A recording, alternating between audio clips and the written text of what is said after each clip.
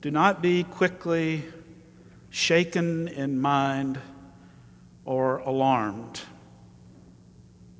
So says Paul, but he never had to deal with the nuclear saber rattling of someone like Putin or North Korean bombs falling close to the shores of an ally or an American midterm election.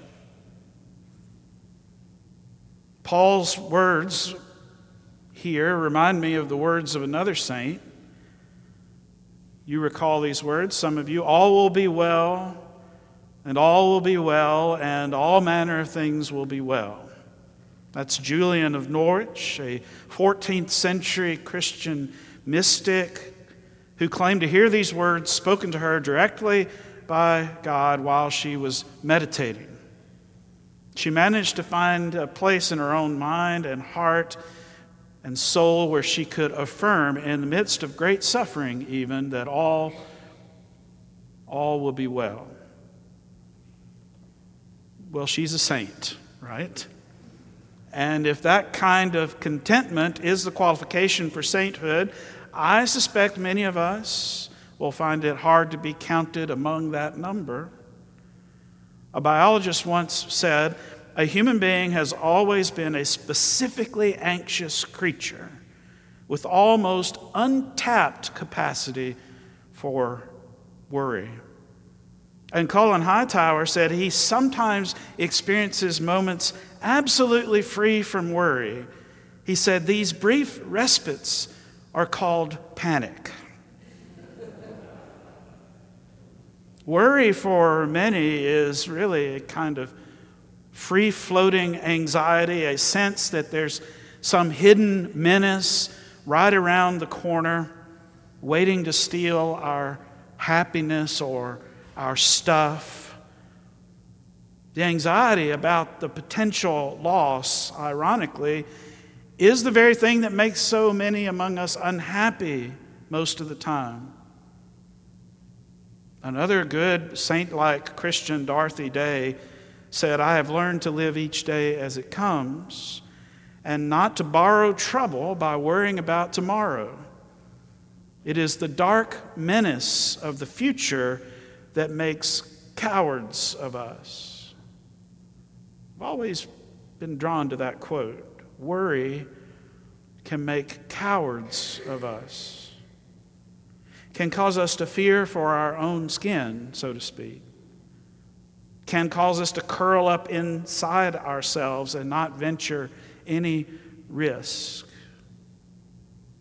In these days, right before an election, many of our politicians, it seems, are banking on creating just that sense of anxiety, making us fearful of what might happen or might not happen if the other person is elected. Then you toss in the uncertainty of war in Ukraine, the ongoing disruptions of climate change, the rise in inflation and economic woes that seem to always be right around the corner. And I've got to tell you, Paul and Julian of Norwich and even Dorothy Day, they seem a little naive. Just a little. But we are not the first generation of Christians to experience this kind of anxiety. The earliest Christians, we are told, always lived right on the edge of persecution. They were an anxious lot as well. You can tell by the tone of Paul's letters, he's constantly telling them not to worry, not to fear. Like here, don't be quickly shaken in mind or alarmed, he says. For the early Christians, what was that primary worry? It's pretty simple. It was the worry that Jesus was not going to return. That time was passing away, that the disciples were beginning to die off. The imminent return of Jesus, which was felt so viscerally by those earliest Christians, that imminent return of Jesus that the first letter to the church at Thessalonica had proclaimed quite openly, was now being updated by Thessalonica 2.0, a second letter with a new message. Don't be alarmed. Be patient. It's a hard message to hear. If you're expecting Jesus to come at any moment, it's a hard message to hear. And some in the early church were having none of it. They were ready to interpret everything going on around them as a sign that Jesus was returning in their lifetime. Now, Paul, some scholars say, may or may not have been the author of this second letter, but it doesn't matter. The message is clear. Paul, or someone writing in Paul's name, is saying, don't fall for it. Don't be quickly shaken in mind or spirit by those who come among you saying, the end is near. They might be under the spell of some prophetic vision by spirit, or by reason and logic, by word, or by letter, maybe even a fake letter purporting to be from Paul himself. This letter says clearly, don't fall for it. Don't fall for it. Now, some of you in this room will remember the year 1988. And some of you may not have been born in the year 1988. I'm looking at our Director of Youth Ministries. And a little booklet that made the rounds called 88 Reasons Why Jesus Will Return in 1988. It was all the rage in that little area where I served a church at the time as a student. I remember seeing church signs as I would drive down the country roads saying, Jesus will be coming between September 11th and September 13th this year, on the church sign. The author of this treatise, Edgar Whisenant, calculated using complex mathematical formulas that Jesus was coming during Rosh Hashanah, the Jewish New Year. TBN television station halted its regular programming those 3 days and instead aired shows about the rapture with helpful tips for non-Christians on what to do in case Christian family members disappeared. That was the time when you would see bumper stickers that said, in case of rapture, this car will be unmanned. Or some of my friends who put on theirs, in case of rapture, can I have your car? And when September 11th through 13th came and went, he revised his numbers and announced that Jesus would come back at 10:55 a.m. on September 15th. And when that failed, he moved it to October 3rd. And after his few weeks had transpired, Whisenant finally saw his error. He claimed that he had made a slight miscalculation of 1 year because of a fluke in the Gregorian calendar. Jesus was actually going to return during Rosh Hashanah of 1989. Whisenant published his discovery in the Final Shout, Rapture Report 1989. The time is short, he said. Everything points to it, a direct quote. This publication was subsequently retitled The Final Shout, Rapture Report 1990, and was retitled every year subsequently, 91, 92, 93, 94.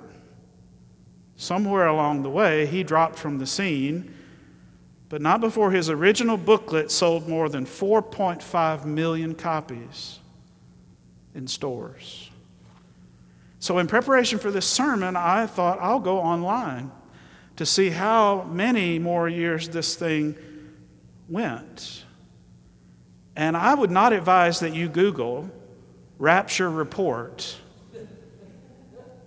It sends you down a trail of present-day fear-mongering that made me want to write this scripture text in the comment section.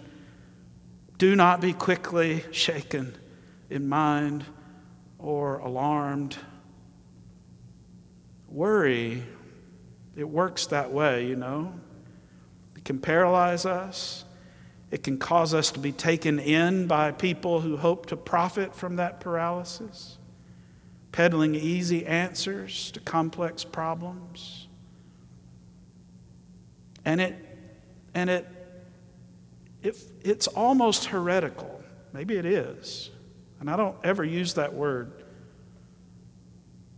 because it tries to say that God's kingdom is somehow dependent on us, when we know that the kingdom of God is not dependent on us, that the kingdom of God will come no matter how much we fret or predict or try and create it in our own image. We do not have to be quickly shaken in body or mind. We are free to live by the light of God's coming day, free of fear.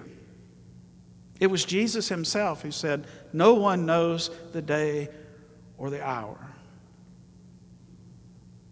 On this All Saints Sunday, we remember that our own congregation has been here since 1811.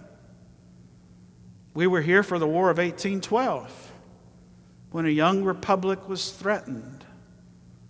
We were here in 1861, when the bloodshed that was the Civil War visited our town in a momentous battle that cost over 6,000 lives, and our then sanctuary was used as a makeshift hospital.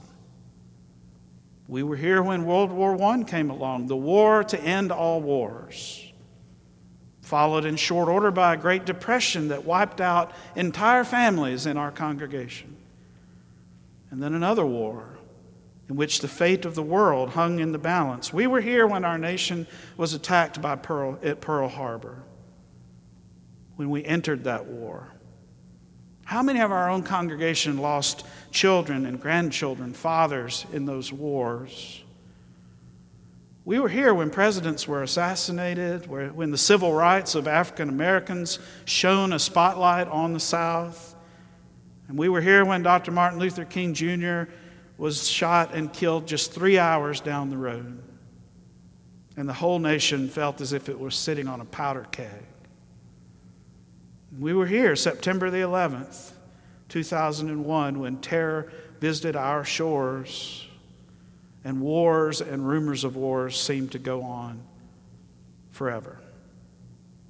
And I do not recite this litany to in any way diminish the times in which we now live or the importance of all of the issues we face, but rather to remind us that we do have good practice in what it means to be followers of Jesus Christ, to live out of and walk in the grace that produces what Paul calls eternal comfort and good hope. Good hope. In every period of our history, there were faithful saints who often during very difficult times worshiped God, had their babies baptized, practiced grace, bestowed mercy, communed at the table, and in ways large and small refused to give in to the fear of their day, refused to become cynical or hopeless, continued to proclaim that the way of Christ provides a way through fearful times. We remember them on a day like today, not to engage in sentimentality, but to draw strength from their witness, to remember that we are not alone. We remember them today. I think about Gideon Blackburn, the Presbyterian missionary who started this congregation, and many more up and down through Alabama, Kentucky, and Middle Tennessee.